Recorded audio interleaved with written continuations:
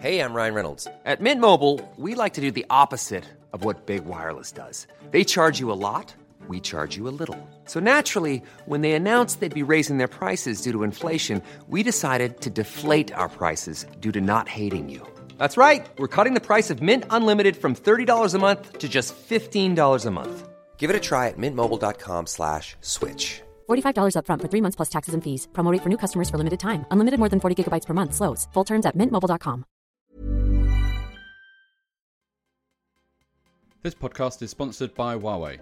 Its latest Huawei development webinar will be live streamed on Pockylint at midday on Monday, the 9th of November. If you're interested in learning more about how overseas app developers can thrive in a Chinese market, mark the date in your calendar.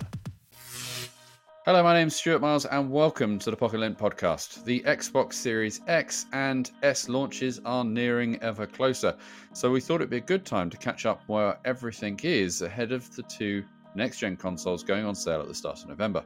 Pockylint's Rick Henderson is here to discuss everything you need to know to be prepared, including us, wait for it, telling us what's actually in the box, so you can be super ready. And keeping on the gaming thing, I've been talking to app game developers State of Play about the company's latest game, South of the Circle. Available exclusively on Apple Arcade, I talked to the founders of the studio about the trials and tribulations of making the title, and how it even meant having to go to Antarctica as part of the process. And finally, Pockylint's Mike Lowe talks to us about the new Porsche Taycan Turbo S, what it's actually like to sit behind a £150,000 electric sports car and drive off into the sunset. Well, we'll find out in a bit. But back to you, Rick. What's been happening in the worlds of Xbox Series X and S? Well, the most exciting part of the news is that I have received both.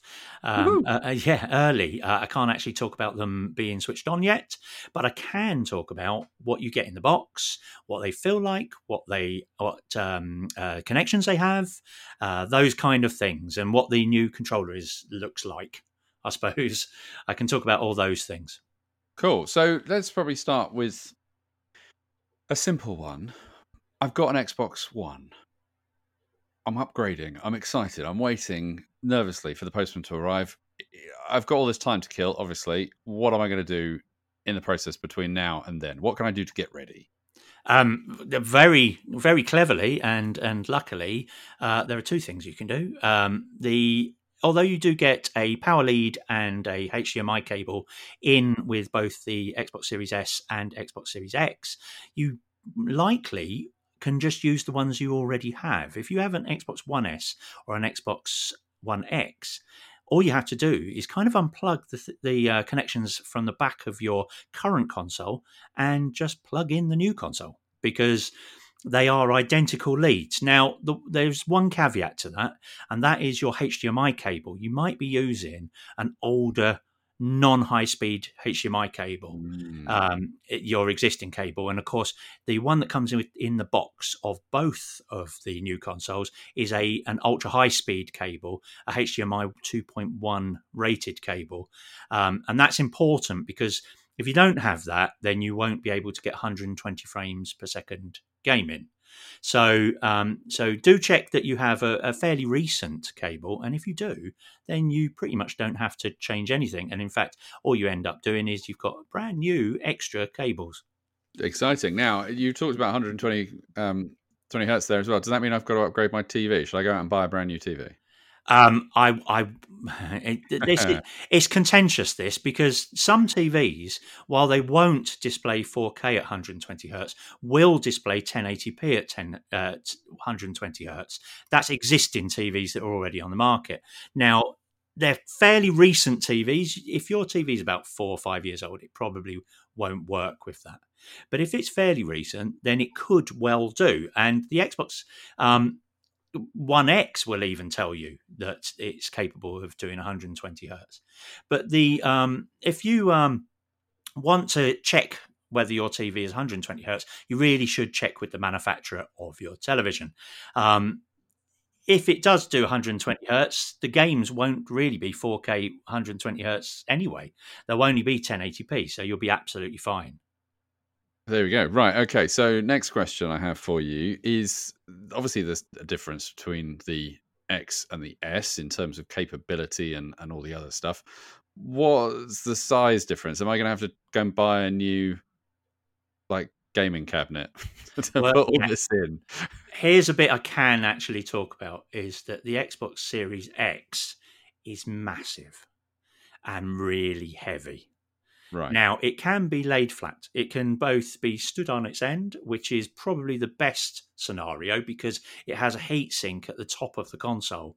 And of course, heat rises. So having it at the top of the console makes an awful lot of sense. Of course, if you lie it flat, and it does have rubber feet to be able to do that, it's not sort of like designed that you can kind of do it. You genuinely can lay it flat in your AV cabinet, but then you've got the heatsink on the side. So of course it would shove the air out, and it's still going to rise. So the easiest route for the air is to go out the top. But of course, if you don't have the space for that, and quite frankly, my wife took one look at it and said that's not staying there. So it's got to go in a cabinet anyway.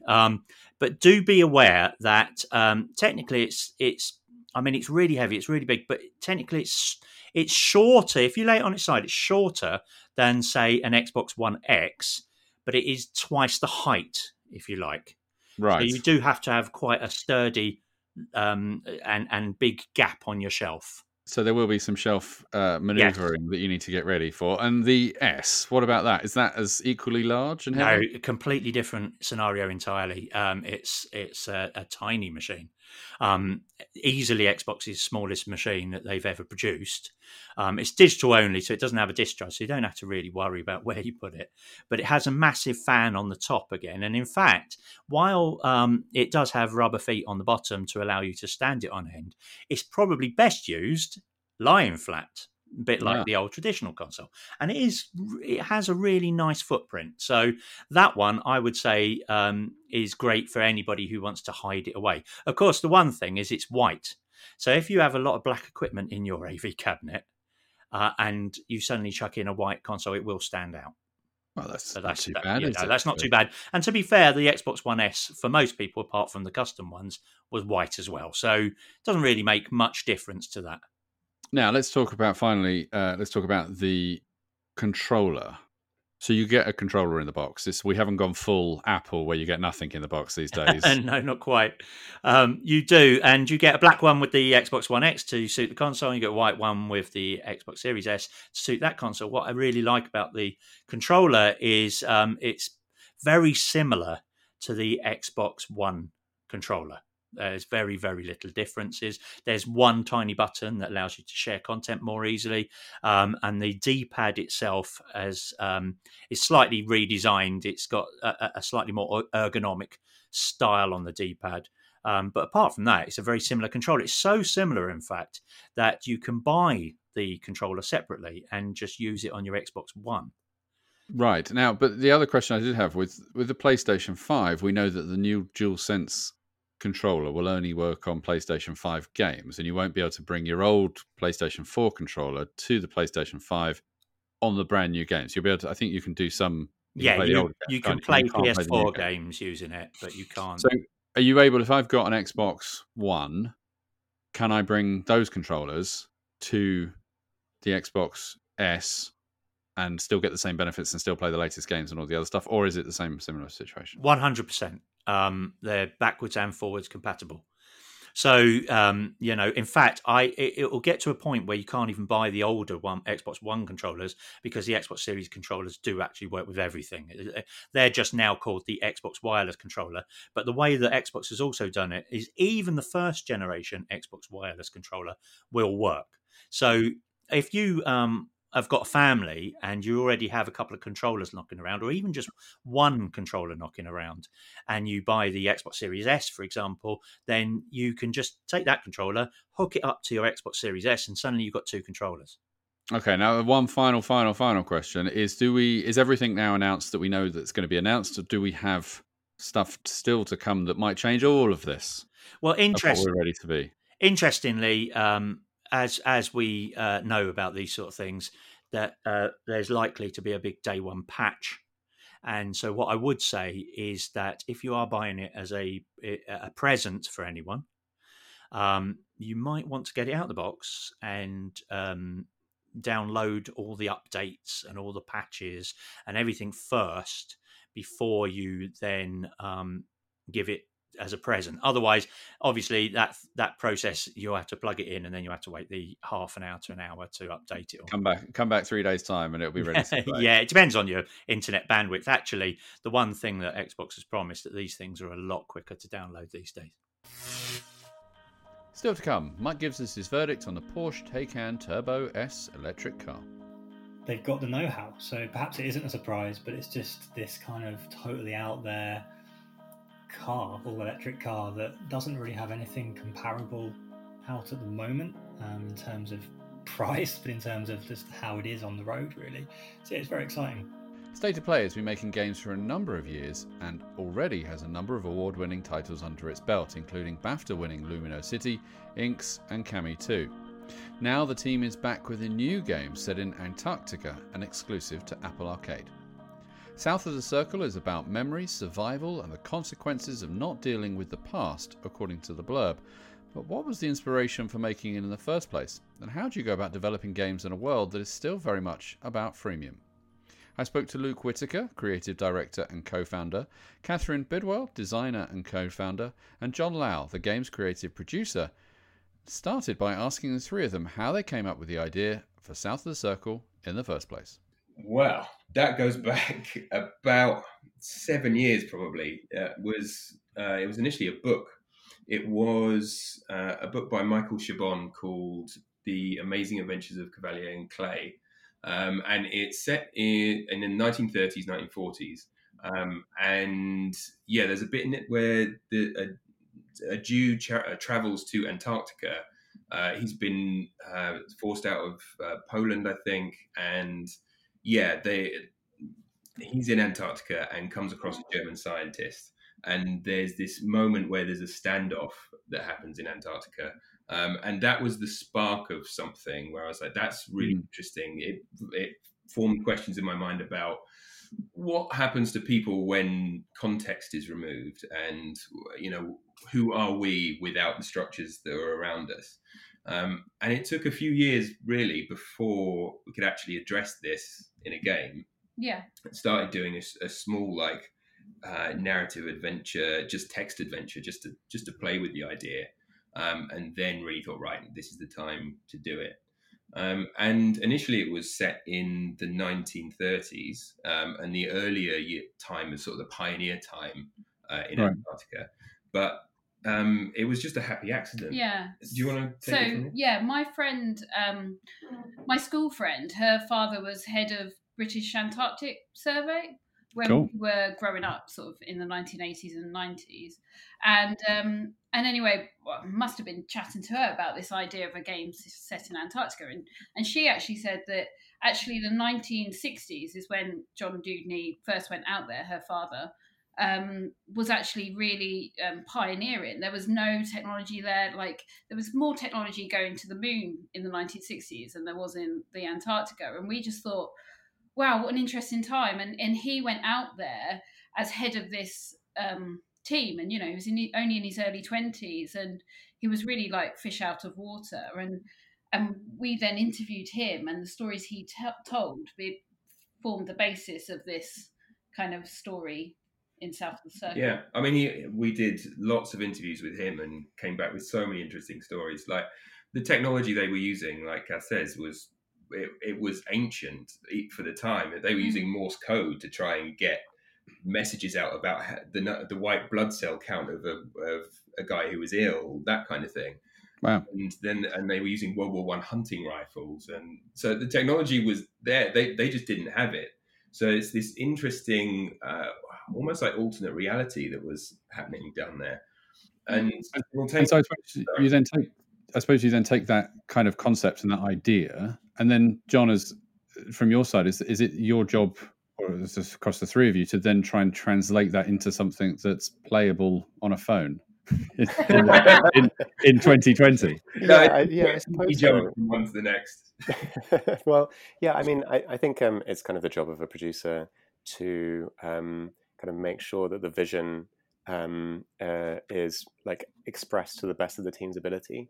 And when I came on board, Luke and I were talking about the story, I think a lot of the design at that point of the game had kind of been roughed out, but yeah, I mean, I think my involvement in the game was really to just kind of make sure that actually ended up being expressed properly in a concrete way, and then boom, here we go, it's on a phone. And so, and is that kind of the way that you've approached all your games? I mean, I know you had huge success from awards and stuff with Lumio City. You've obviously got Cami 2, which is a really lovely game to play. Is it how do you go about making these games? Because having an idea is one thing, and then actually putting that idea into practice and making it playable and enjoyable and rewarding is another thing. So is there a process that you have to do on that?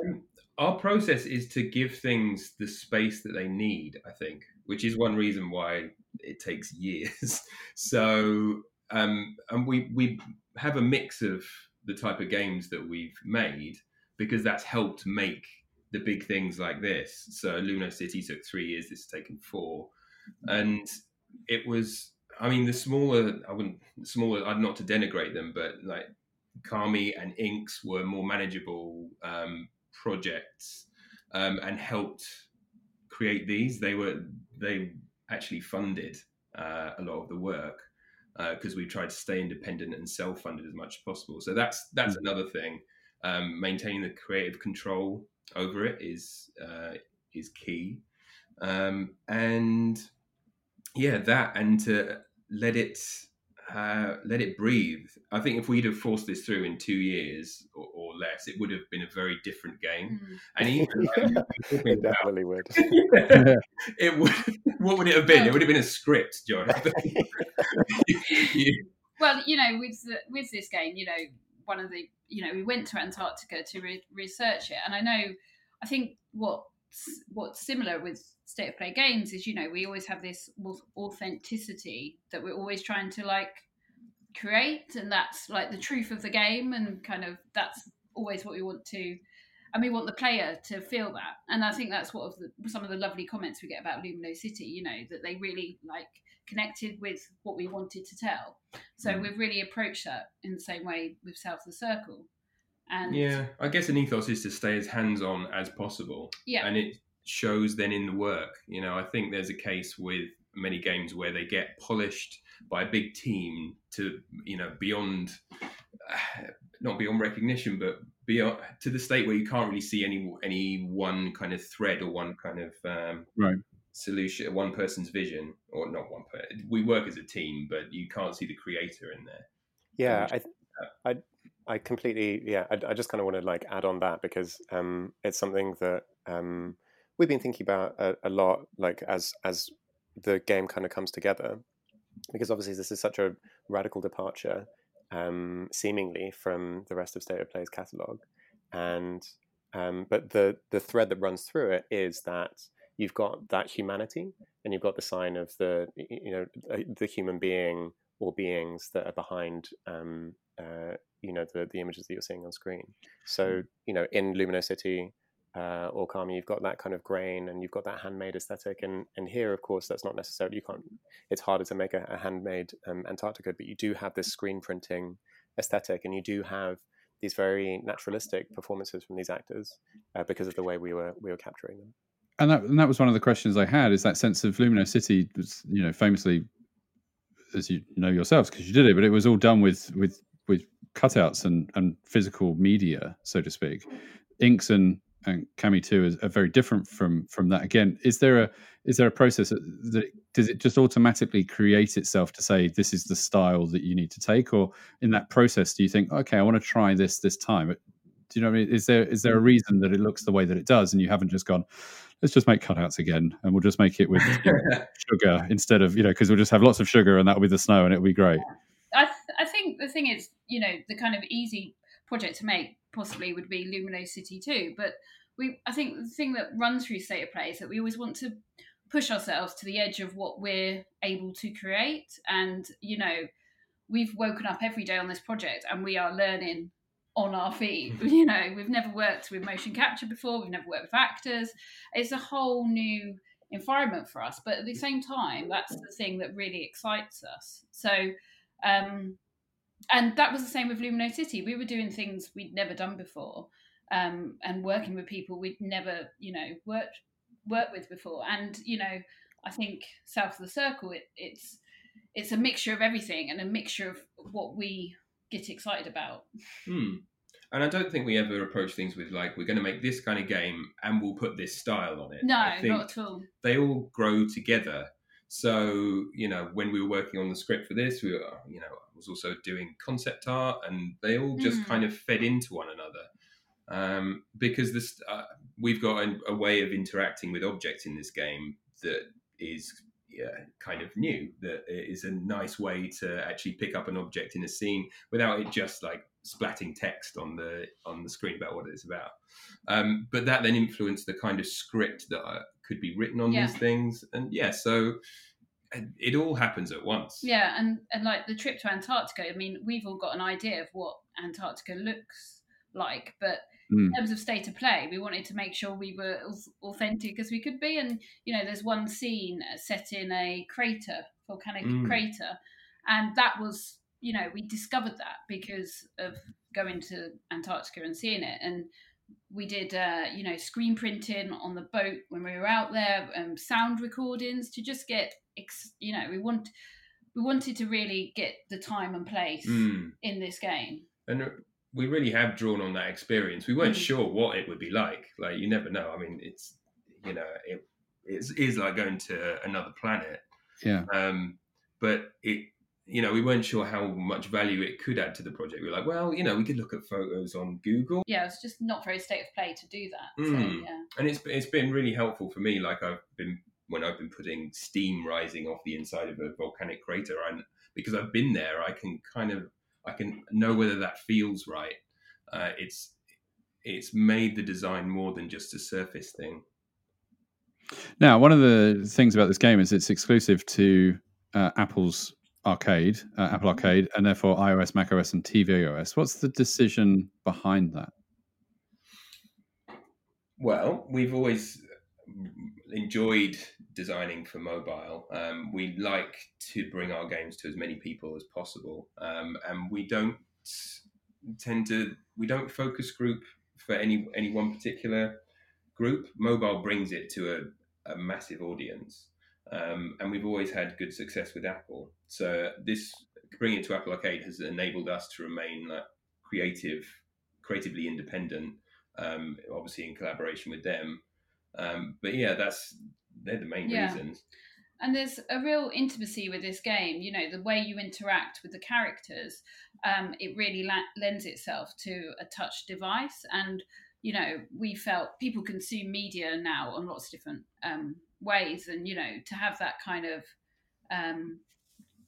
of discussion with the game in quite an intimate place was really important. Yeah, I mean, John, do you have something to add about this? Like, because this is quite a new form of drama, I think, for a mobile device. Yeah, well, so I mean, I think that what's interesting about the way people are using mobile devices now is, and we're especially seeing that during a pandemic, right, when people aren't necessarily on their commutes a lot of the time, is that they're not necessarily engaging with their phones, obviously at a bus stop, but they are kind of splitting up their days, or like finding small moments, right, where you can quickly boot up a game, or like open an app or something and just have a little time. So I think it's interesting to see that drama can be it's interesting to be able to experience drama in those small moments where it's like, here's a 10-minute chunk when you're not when you're waiting for the pasta to boil, rather than okay, I've got to sit down and this has to be a real sense of occasion when I'm trying to recreate a movie theater experience. Like, that's not necessarily the only way that you can experience drama. And I think it will be really interesting to see how people respond to human drama in a medium like this. And do you feel that because of the freedom of Apple Arcade, i.e. the users are subscribing to the service, there's no ads, there's no kind of sense of, a lot of the games that we're seeing being successful in the service aren't the freemium kind of approach where you've got to gain enough gems to buy an axe to then buy a whatever, and etc. it allows you more freedom in the story that you want to tell. Yeah, absolutely. Yeah, completely. And I mean, that's never really been State of Play's ethos in kind of how we make games anyway. And just this kind of, hey, forget about the ads, forget about the collecting gems, and just sit back and enjoy this in a way you sit back and watch The Crown when it comes on Netflix. You know, it's that kind of consumption that we want. We want the player to have a natural flow through this game and just be sucked into the atmosphere and environment we've created, because that's how we've been playing it ourselves. Yeah, so, I mean, I really think there's a demand out there as well. I do think people are getting bored of the same old thing, because the creative opportunities on mobile have been dictated by the market, really, and by a race to the bottom of the, everything's gone freemium and dictated the way that you interact with games. There's so many different forms of creativity, so many different ways you could interact and tell stories, play games. And yeah, I mean, we feel very lucky that we've been able to make this game. Yeah, I think it's interesting because, the content of any medium is naturally going to be determined by the way in which that medium is monetized, right? Like sitcoms, the reason sitcoms are like short bursts of entertainment where none of the characters really learn anything and nothing ever changes is because they have to kind of be almost infinite. What you want in a sitcom is to drive like ratings, so you can sell advertising on a particular channel. So like what you want is this resource where like the characters are kind of always the same, but getting into zany scrapes and stuff like that. And I think so that's why sitcoms have the format that they do. So I'm interested to see like how that plays out based on a subscription model. You see what you see in Netflix is, what's important is that you have compulsion. You get this compulsion to keep on binging, right? And so like that's why everything kind of ends on a cliffhanger and all that kind of stuff. But I don't know, because this is quite unprecedented on a subscription service like Apple Arcade, but it's also story. Like we're kind of there's no real, we're not really feeling that necessity so much. Like with this particular story, and like you say, it has allowed us a certain kind of creative freedom because there is no precedent, and I think that's something that we found was quite freeing, and it allowed us to tell a story that is as long as it needs to be. When anyone says Porsche, it's hard not to conjure up visions of an iconic 911 skirting along a highway with a palm tree backdrop at sundown. Until now, though, there's been one big stumbling block. That vision involved petrol. But guess what? That's changed. Porsche has embraced electric and created a fully electric version for you to enjoy and drive. Mike's been doing just that. He's been driving the, wait for it, £150,000 sports car to find out what it's like and whether, regardless of the budget, it's the new electric car to dream about. So, Mike, come on, put us out of our misery. Was it good? Yeah, it's all right. No, it's amazing. It's definitely, it feels like one of those real breakthrough moments because someone or a company had to get there first. And I guess unexpectedly it was Porsche or Porsche, just depending on how you like to say the name properly or not. Yeah, it's, they've got a great sporting heritage and they've got the know-how. So perhaps it isn't a surprise, but it's just this kind of totally out there car, all-electric car that doesn't really have anything comparable out at the moment in terms of price, but in terms of just how it is on the road, really. So yeah, it's very exciting. Okay, so a couple of questions. Firstly, I presume that the acceleration is just unbelievable. It's super quick, yeah. I mean, so I was in the Turbo S. There are various versions of the car. It starts at the 4S and then jumps up a notch to the Turbo, and then the Turbo S is like the super speedy one. So 0-62 is 2.8 seconds, which you might kind of go, but doesn't Tesla also offer that?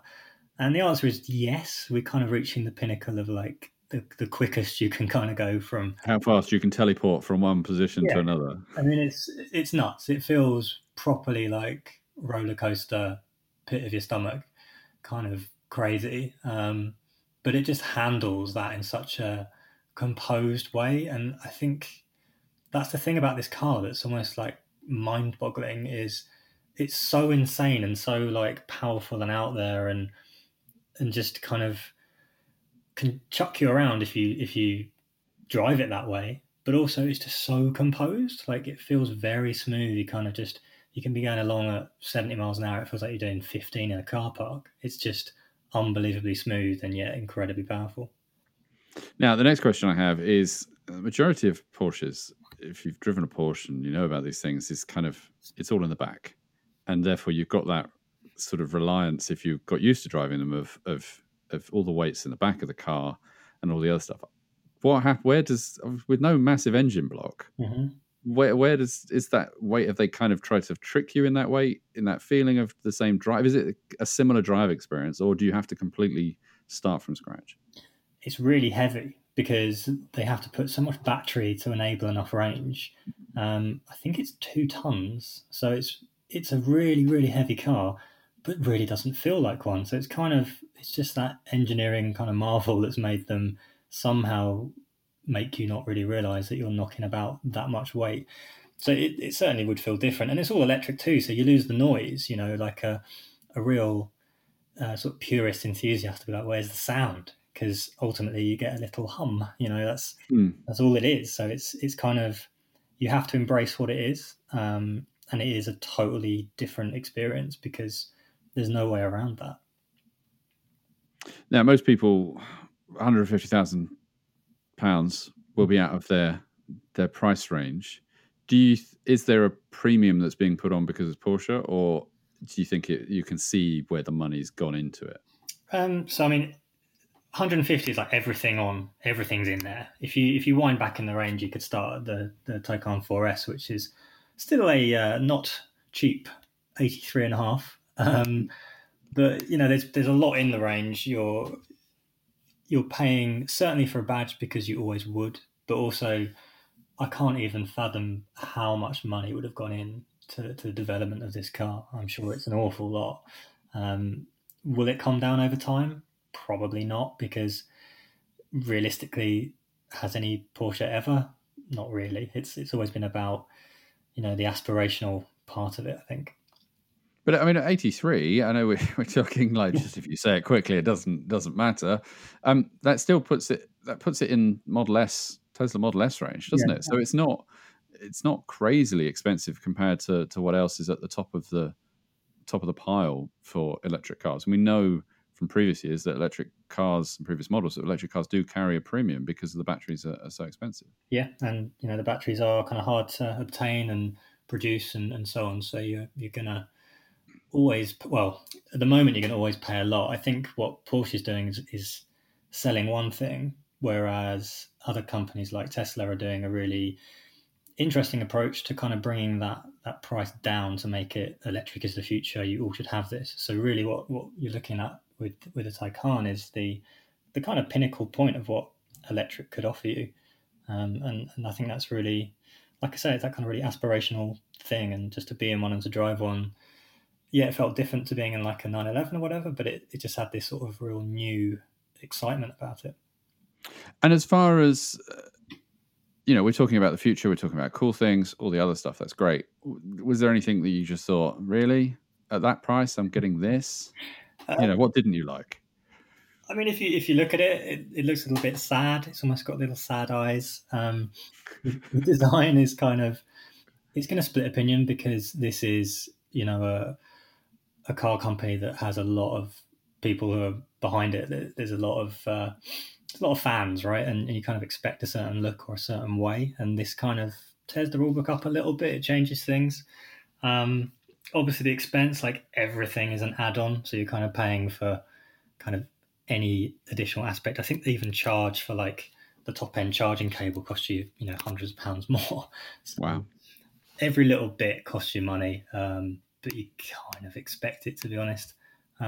Otherwise, I guess, the range, it can scrape about 200 miles. Not bad at all, but I kind of wonder if they could put some more kind of eco modes in there to squeeze a bit extra out. But then I guess it would be heavier and therefore wouldn't feel the same. So it's always that compromise.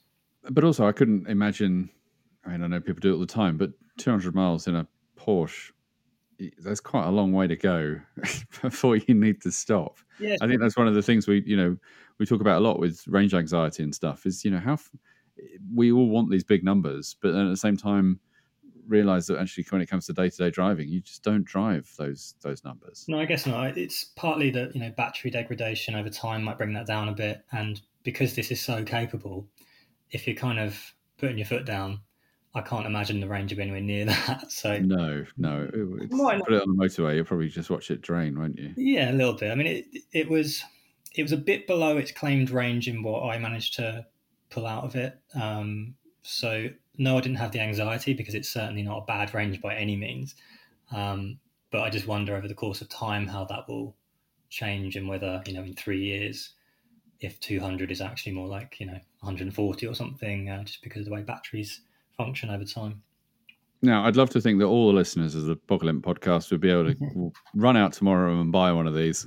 Probably the likelihood is that most of us wouldn't be able to afford something like this. But bear that in mind, is this something that is worth dreaming about? Oh, definitely. Like, you've always got to have those dreams, right? And give it 5 years. I think many more electric cars will be on the road, and most of them won't be this. But that's kind of cool because it gives it that whole standout point, doesn't it? It sets it apart, and you can keep that kind of aspiration to have one, perhaps. Well, that's it for this week's show. Thanks for listening. Until next time, pip pip. This podcast is sponsored by Huawei. Its latest Huawei development webinar will be live streamed on Pockylint at midday on Monday the 9th of November. If you're interested in learning more about how overseas app developers can thrive in a Chinese market, mark the date in your calendar.